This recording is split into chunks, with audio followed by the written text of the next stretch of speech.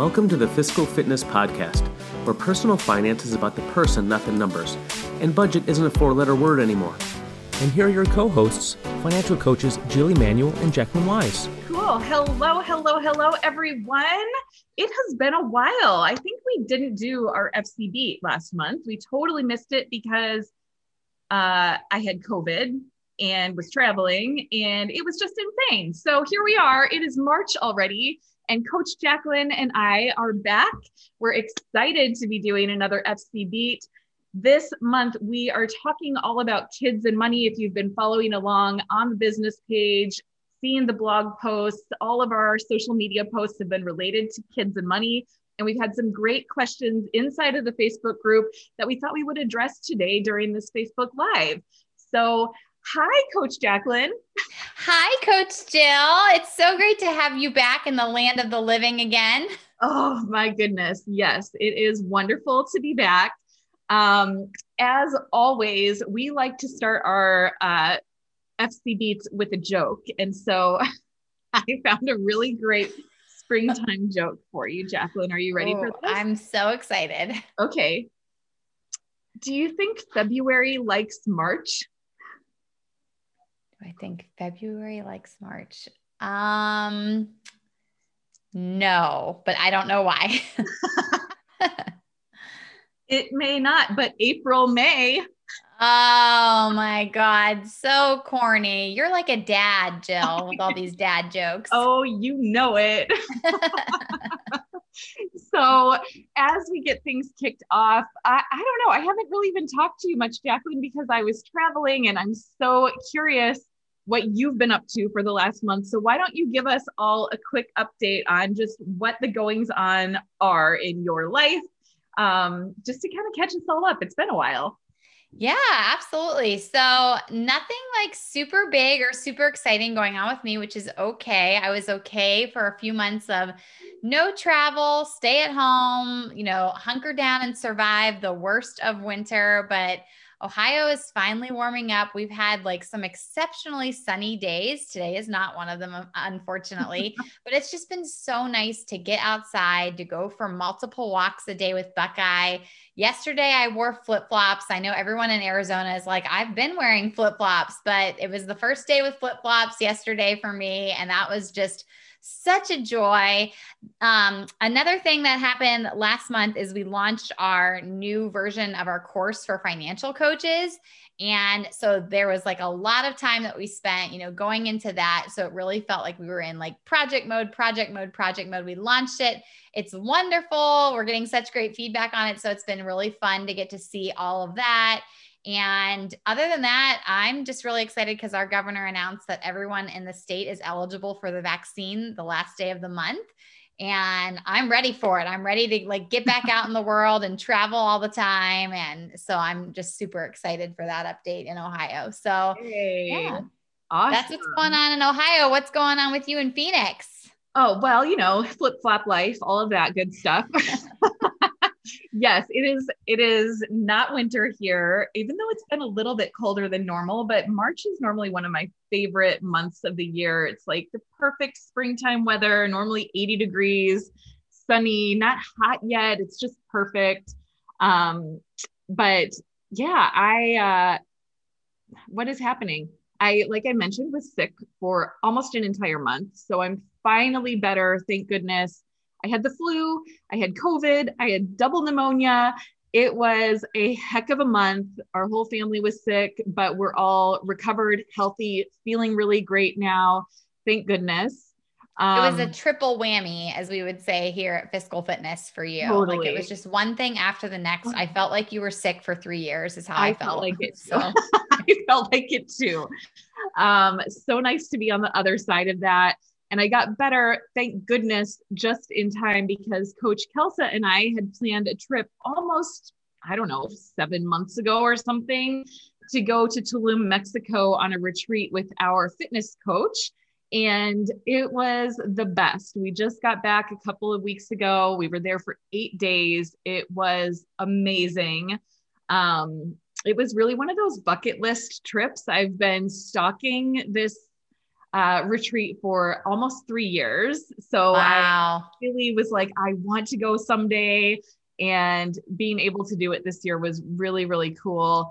I will say, you guys, that I was in Tulum and I was getting messages on Instagram, and it was from people like, so tell me how you budgeted for this trip, or like, what deals did you get to go on it? And I was laughing because the beauty of budgeting and planning ahead with your money is that you don't always have to be like frugal and shopping for the best deals and all of that. Like, this was truly not a discount trip by any means. It was what it was. This woman runs a retreat every year. Her price is her price. Like, and it was one that it was, the ability to seize the moment when registration opened for it, to jump on it, because we've spent so many years budgeting and putting money aside for travel is just a normal part of our life. And because we have money put away for travel, we can go and travel when we want to. So I'm sure that I disappointed some people when I was like, I didn't use any like travel website, or there was no real discount. Like, I just paid to go on the retreat.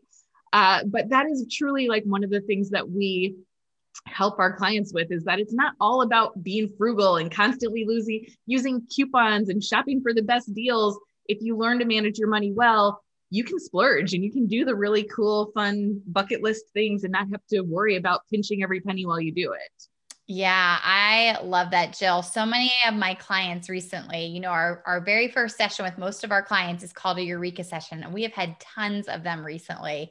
And we are finding all these clients who really just have this passion for travel. And it is one of my favorite things to talk to them about, because like you, I love to plan ahead, save ahead of time for travel, and then really, have the freedom to choose to splurge out of what I've already saved for that travel. So yeah. I'm so happy to hear that you got to do one of those big bucket list trips. I mean, thinking about this for 3 years, it probably was just a dream come true to be there. And the pictures were phenomenal. It looked gorgeous. It was amazing. Yes. So really, really fun thing to get to experience, and just a cool place to go and to be with one of my best friends for an entire week, like with no one else to take care of, no kids to, I love being with them, but gosh, it was nice to like not have to herd them and feed them and clean up after them. So it was a nice right.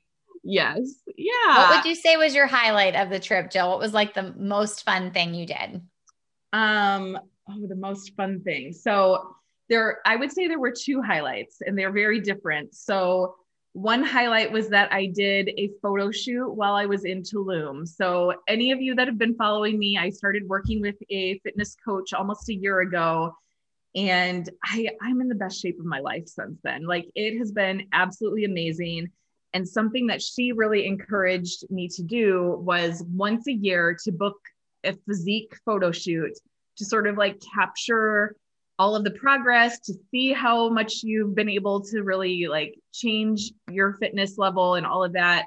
And so that was something I chose to do while I was in Tulum, because beautiful backdrop for it, right? You just can't get any better.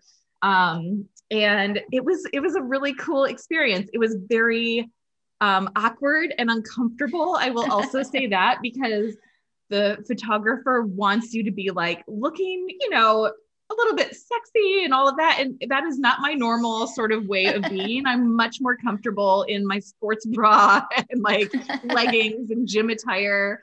So it was definitely very out of my comfort zone, but I always think those experiences are great. Like, it makes us stretch. It makes us be a little bit vulnerable, try something different. And the pictures he captured were beautiful. So it was a really cool experience. So that was really fun. The other thing that I really loved from the trip was that we got to have private personal training with the woman who runs the program, her husband. And his name is Jean-Jacques Barrett. Anyone who follows like bodybuilding, he has been number 1 in the world the last 2 years. So he is the number 1 bodybuilder for WBSF in the entire world. Just, so much knowledge, so amazing, and such a great coach, like really down to earth, really could identify all of the different like cues that a person might need to improve their lifts. And that's something that I've really been working on, is just growing my strength and it was so cool getting to work with a true elite athlete and coach and get his feedback, like something that I never would be able to do otherwise. So that was a big highlight too. Yeah, that's awesome. That's awesome. I thought for sure it was going to be when you were lifting Kelsa and that like that too. thing. Yeah. Oh my gosh, the jungle gym. Yes. Go check out my Instagram, you guys. You'll see me lifting Kelsa in a basket. There's a gym that's right on the beach, and it's all like bamboo pulleys and wood dumbbells and like ropes. And yeah, there's a basket that people can sit in and you can do lat pull downs. It was really fun. It looked like fun. Yes. Well, yay. I'm glad you had such an amazing trip, especially after how sick you were. Like what a nice way to shift back to normal life to have that trip instead of, just generally recovering from all of the things, all of the illnesses. So yes. Yeah, it was great.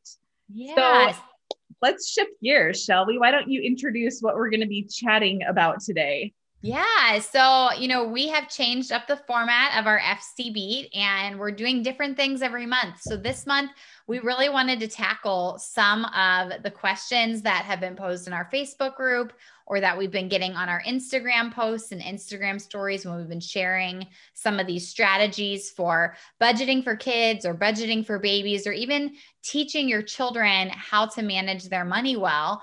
And so what we're going to do in this episode is I'm actually going to interview Coach Jill, because not only is she an amazing financial coach, she is a wonderful mom, a terrific parent. And so she has some really great insights for us on these questions, and we are going to dive right in. So one of the questions we got on Instagram, Jill, is at what age is it good to get a debit card for a kiddo? So what are your thoughts on that question?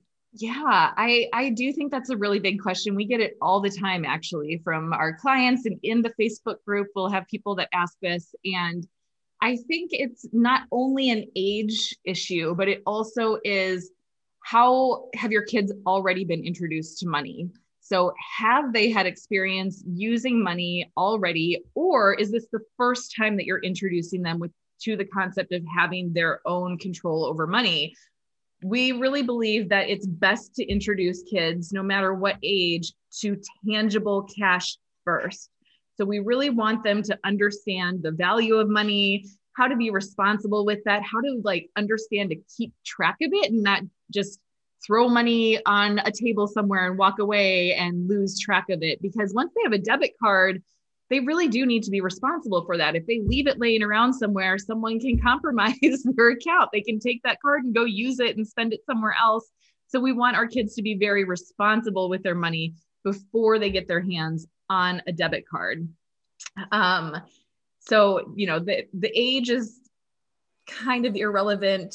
It's introducing them to that concept first so they understand what money is. Yeah, I think that's super important. And I think them even understanding that to get things at the store, I have to give something up. So that tangible cash being the first step, rather than just thinking all I do is swipe this card. It's an abstract concept. And something I know from my background as a teacher is that first children learn concretely and then they get to abstract. So the more that we can make things visual and hands-on for them at first, the better off it is. Yeah, that's so true. That was the other thought that I had too, is that they need to really be able to understand that a debit card is so intangible.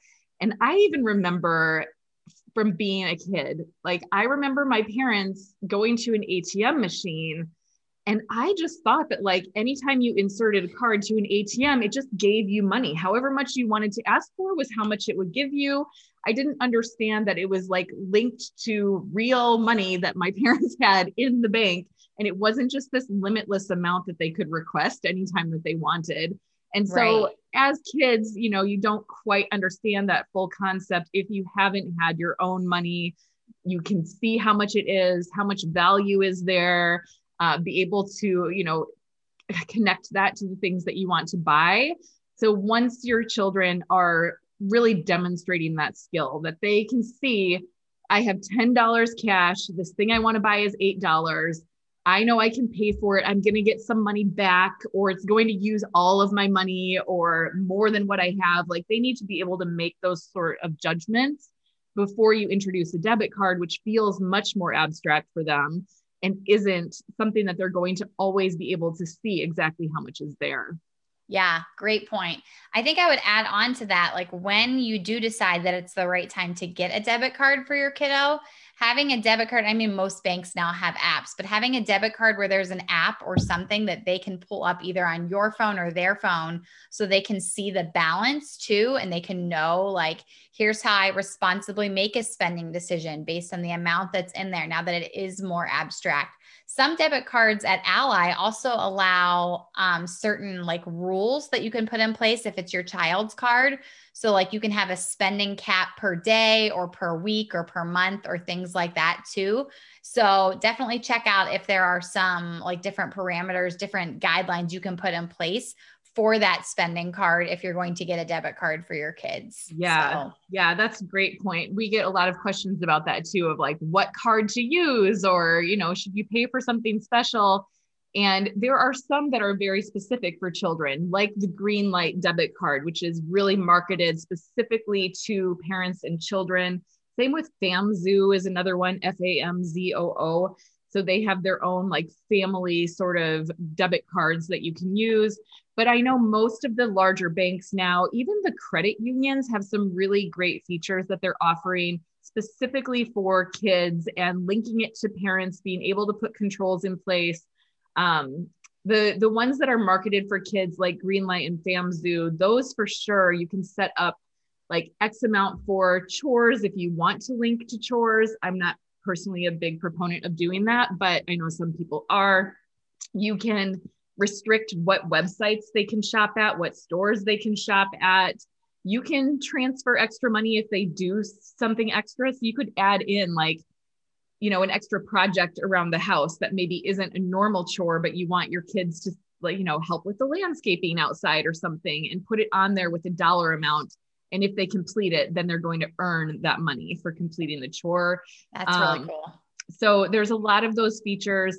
Sometimes people will, really worry about the fees associated with it, right? Because I don't love paying extra fees either. And a lot of these kid debit cards do have a monthly fee or an annual fee that's associated with it. And I think that ultimately you want to find a card that has all of the features that you want. And if it just so happens to be one that has a $5 a month fee or something like that, I look at that as an investment in my child's education. They're learning to be responsible with money, and I'm helping them to do so. And if it's going to cost me $5 a month while they're a kid to pay for that, that's really probably not the end of the world. So, right. Yeah.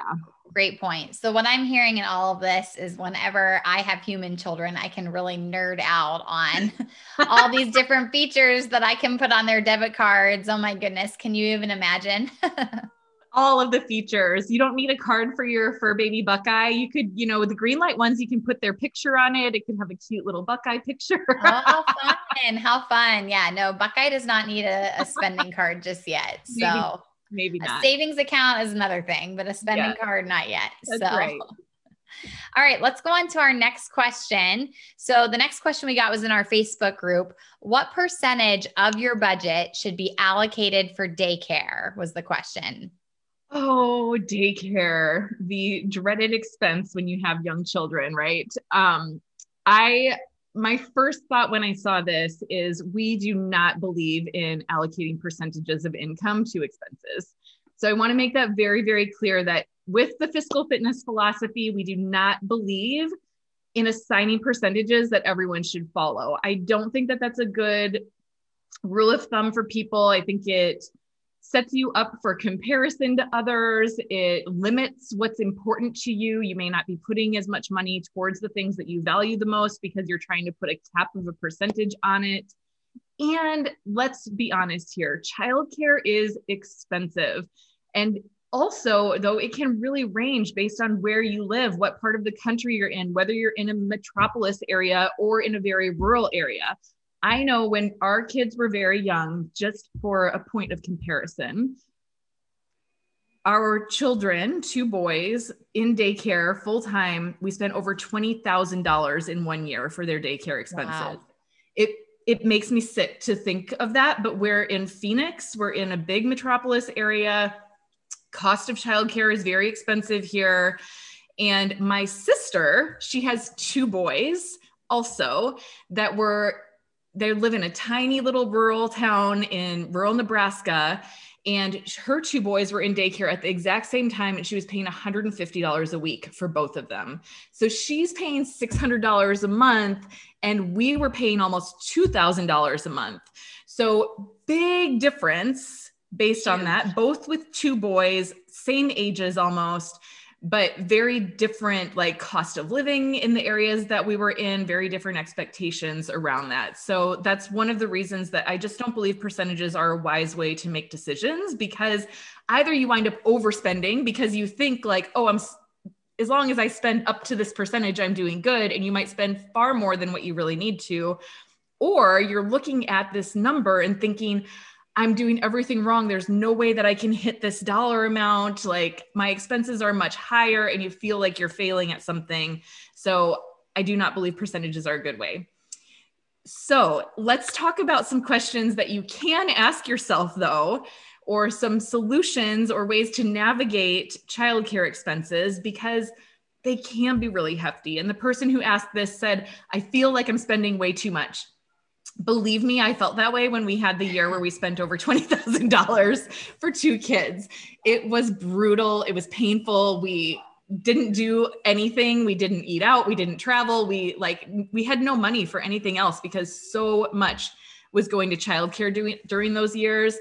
And the reality is that might just be the case for some of you with young children, that while those kids are so young, if you're in a very high cost of living area and childcare expenses are high, you might just have to live with the fact that childcare is going to be really expensive, but it's not going to be forever. It's a finite period of time. Thank goodness our kids keep growing. They become more independent. At some point, they don't need full-time childcare. But it can be hard, right? So, okay. Definitely hard. And I'll add on to that we put a post up a couple of weeks ago about how to also navigate when your kids are ending their time in daycare, and some important things to think about, like when that expense is leaving your budget as well. So definitely go back and look on our Facebook page or on Instagram for that post if you want to see some more tips about how to navigate that, because all of a sudden we think, I'm getting all this money, but we're forgetting about like sports and dance lessons and all the things that kind of happen as they transition into being an older kid or a slightly older kid. So definitely go find that post and check those out. So yes. All right. Ready for the third question, Coach Jill? No, I have things to add. Yay. Okay, great. Don't stop me yet. I'm not stopping you. So I had a few things for someone to think about though, when they're looking at childcare expenses, because just to finish addressing her, question about feeling as though she's spending too much. These are some things to think about or research, look into if you are trying to cut some costs when it comes to daycare. So one of them is simply to look at other preschools in your area. So I know for us, we initially were paying for like a bigger Montessori daycare. We paid that expense and decided to really look around and see what other options there were. We found something through a local church. We weren't affiliated with that church, but they did have a daycare and the cost was substantially less. They also offered more flexibility than a lot of the bigger chain daycares or preschools offered, where you could choose to just do 3 days or do shorter days, and they would adjust the rate based on that.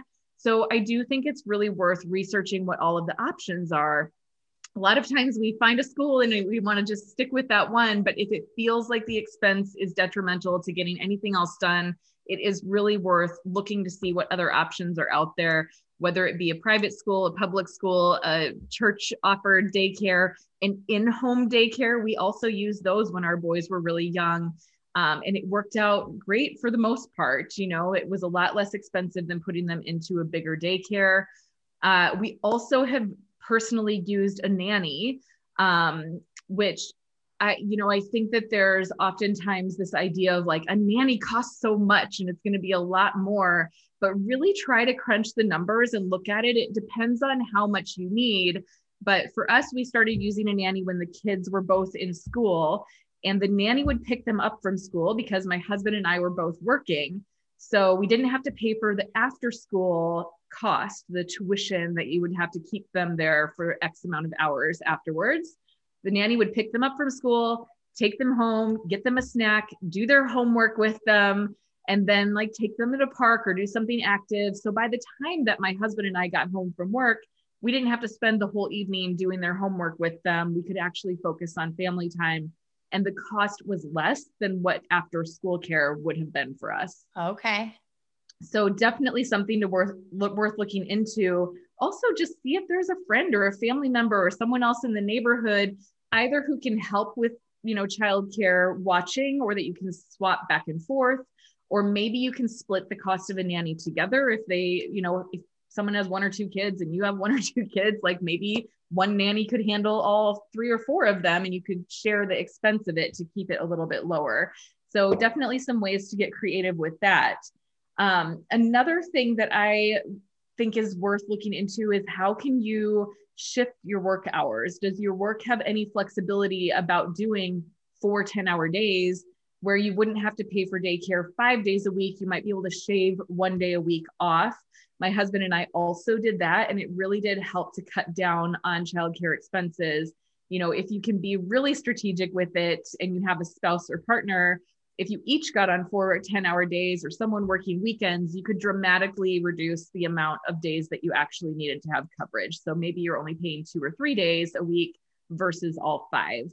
So that is something else that we personally did implement when our kids were very young to try to keep those costs down a little bit.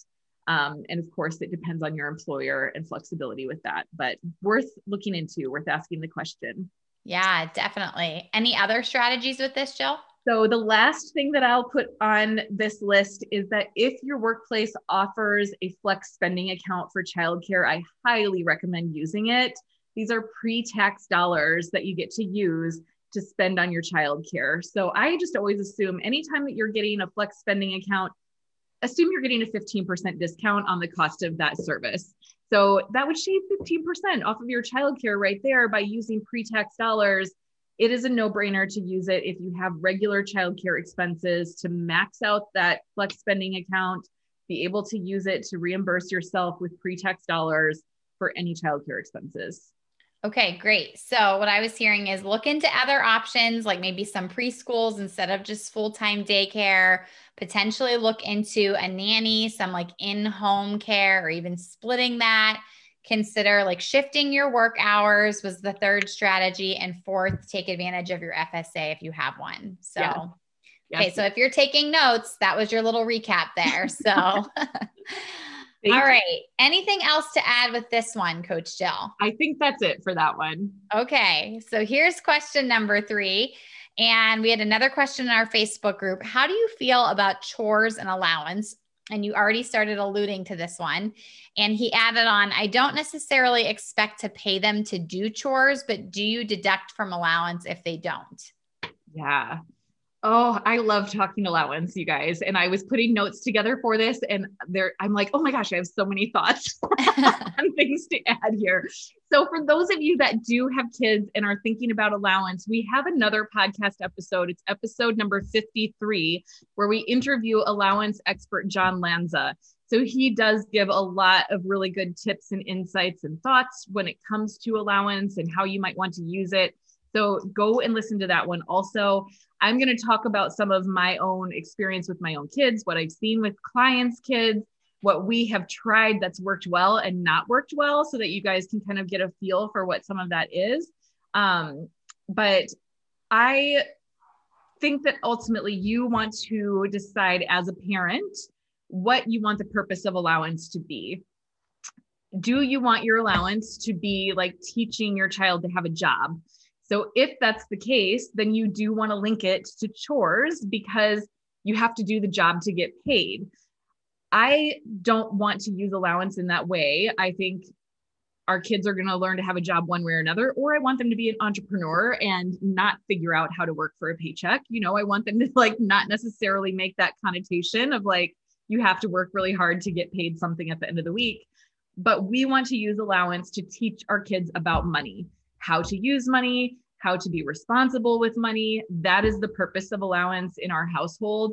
It was not always that way. I will say we definitely made some trial and error, experiments along the way to land on what we've been doing now, which has worked really well for the last few years. But when we started, we did do exactly what this person is asking. We tied their allowance to chores because we kind of thought like that's what it is there for. We didn't really know any other way. And I want to share with you a little bit about why that didn't work very well for us. Okay. So one of the things that we found is that it is a lot of work to keep track of the amount of chores that our kids were doing, who completed what, who didn't complete what. Like every week we had to print out, a new list of chores, what was expected for everyone to be done. They were, having to mark down if they did the thing or if they didn't do the thing. And we'd have to be constantly giving reminders about it and trying to go back and like think through, did you actually do this week or didn't you, or did your brother do it? It was just so much headache to keep on top of. So if you want to be an accountant and have to like keep track of all of that and deduct out all the things that need to be deducted, go for it. We found that it was very tedious, a lot of work, a lot of headache. So not only was there that, okay, so it was just a lot of, you need to be really committed and be very diligent about documenting what is truly being done. But the other thing that would happen is that as the week went on, they would see that they didn't complete some of the chores and know they were going to get like a ding for that. They were getting a, deduction from their allowance. And so every time that we did give allowance, it was a very negative experience. So for my kids, they were constantly disappointed because they felt bad about themselves because they didn't get everything done and they were being reminded that they didn't perform up to expectations. Okay. They were also disappointed because $2 or $3 just does not feel all that exciting, right? So they're like, great, here we go, $2, whoop-de-doo, And then as the parent, every week felt really bad for us also, because it's almost like we're scolding our child every single week because they didn't get everything done. So it was just a really negative sort of energy around it. Every time that we went to pay allowance, it was like a reminder of all of the bad things that had happened all week, rather than an acknowledgement of the things that went right. So we did not like the way that felt, the dynamic that it created. The other thing that we saw that happened was that because their allowance wound up being so small, right? It was like always a little bit dismal when we paid it out because there was a lot of things that just weren't getting done. And because they got so little, the kids didn't really care about it that much. And so as the months went on, their commitment to actually doing the chores became less and less and less because they didn't really care if they were getting that money anyway. Because they're like, it's $2, who cares? Why am I even doing anything, right? So they didn't care about following through. Okay. So lots of reasons why this particular model did not really work well for your kids here. So yes. Jill has tried it all. She's tried all the things. She has just saved you months and months of headache and accounting and all of that frustration. Yeah. So yeah. The other thing too, with like, they would only get $2 and they would burn through the money immediately, like as soon as they had it, because they couldn't connect it to anything meaningful, right? Like if they wanted $100 Lego set, let's say, and they got an allowance of $3, the thought of like, how long will it take me to save $100 felt so impossible for them to reach that they didn't care about saving for anything substantial. They were like, okay, I got $2. Let's go to the store and buy a Hot Wheel and a candy bar and I'm done. And then they had no money all week long again. And they always talked about how they never had any money and they were always broke. So that was another thing that happened because they weren't getting enough really for their allowance. All lessons you probably did not want your children to feel like right. I'm always broke. Yeah. Exactly. We're like, this is literally teaching my children everything I don't want them to know about money. We need to change this right now. So what we wound up doing a few years ago is that we shifted our focus. We really wanted to make sure that they were getting allowance consistently enough that they saw it was worthwhile to have. And, that we were doing so in a way that was easier for us to maintain, that gave them a sense of control around it, that they knew with, certainty that they would see more money coming into their life. Because I think in the first scenario, they always doubted, like, am I ever going to really have money? I don't really think so. So we shifted it to where they got $1 per year of age every week. So right now, my boys are 9 and 12. So the 9-year-old gets $9 every week, and the 12-year-old gets $12 every week. And they consistently, no matter if they do chores or not, get paid that amount every single week. And the expectation for them is that this is your money. You pay for your own stuff with it. So no asking and begging mom and dad when we go to the store. Like, the immediate benefit of this was that they no longer were whining in the cash register line. Like, can we have candy? Can we please, please, please, please? Can we go buy a Hot Wheel? Please, please, please, please. Like, all of that immediately disappeared once we started giving them consistent allowance, because we could say, that's what your allowance is for. Is that what you want to spend it on? And that's brilliant, Jill. Yes. I love that. Yes. So they could immediately start really evaluating, what do they want to do with their money? And it is amazing how much less they actually want when they're the ones that have to pay for it. So, it's like before we would constantly be like, fine, just, grab the Hot Wheel, put it in the cart. It's not worth the argument for $1. But we're just, it's annoying to hear that every single time you go to the store. It's frustrating. It's exhausting. Once they had to make the decision for themselves, though, they would be like, do I want this? Or can I wait a little bit? Or is there something else that I want more? So it really shifted the way they thought about money and the pride that they took in the things that they purchased because they were theirs. I love that. I'm super curious, how do you give them the money? Is it cash that they get every week, or is it a debit card? Like, how are you doing it? Yeah, we are still on cash. So okay. We still do cash. I will say there are some weeks where I don't pay the allowance, and the next week I give them 2 weeks worth. So, sure, we're not always like super dialed into like 8 a.m. on a Saturday morning, here's your $9 or something. But we do keep track of it. And we pay them cash. I try to just take out cash when I'm at the grocery store so that I have some on hand to be able to give them their allowance. They usually have ones or something. So if I need change, the 10-year-old, I give him a 10 and he usually has a $1 bill that he can give me back. So they're also learning that transaction of like based on how I'm paying them in cash. Like, I only have a 20. Do you guys have change for a 20? And they have to figure that out. So it's just one more way for them to sort of be involved in the process and understand how to use money effectively that way. But I mean, it's been amazing because they can really see, wow, I get $40 or $50 a month. Like, that's a lot of money for a kid their age. But they also are expected to buy any of their own toys that they want. They, if the ice cream truck comes, they're using their own money to go run out and get it. They buy each other, birthday presents and Christmas presents. We don't buy it for them and put the kid's name on it. Like, they have to choose what they're doing with their own money. We also have the expectation that they will save at least $10 every month. So that is part of like what we're teaching them to be responsible with their money is right now they have to save $10. They give it back to us and we put it into an account for them.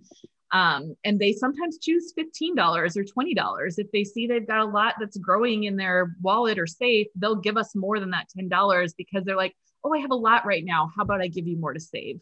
Which is I love that.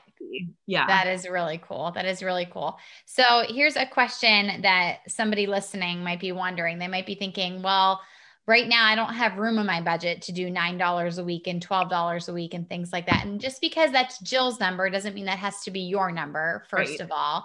And the second thing I want you to ask yourself is what we see when we coach a lot of parents is parents who are finding that every time they're going to Target, they're spending $15 or $20, a week or a month because that, that dollar section right up front at Target gets you every time, or, right at the checkout, they want candy or a toy or things like that. So thinking of it not so much as, having to spend this extra money, but really just redirecting those dollars and having your kids make the decision about how they're going to save or spend can really help you from a budgetary perspective, figure out how you're going to fit this in. So exactly. Yeah. It definitely is a redirection of funds. Like we have to save less for kids' expenses and gifts and all of that because they have their own money to spend on that.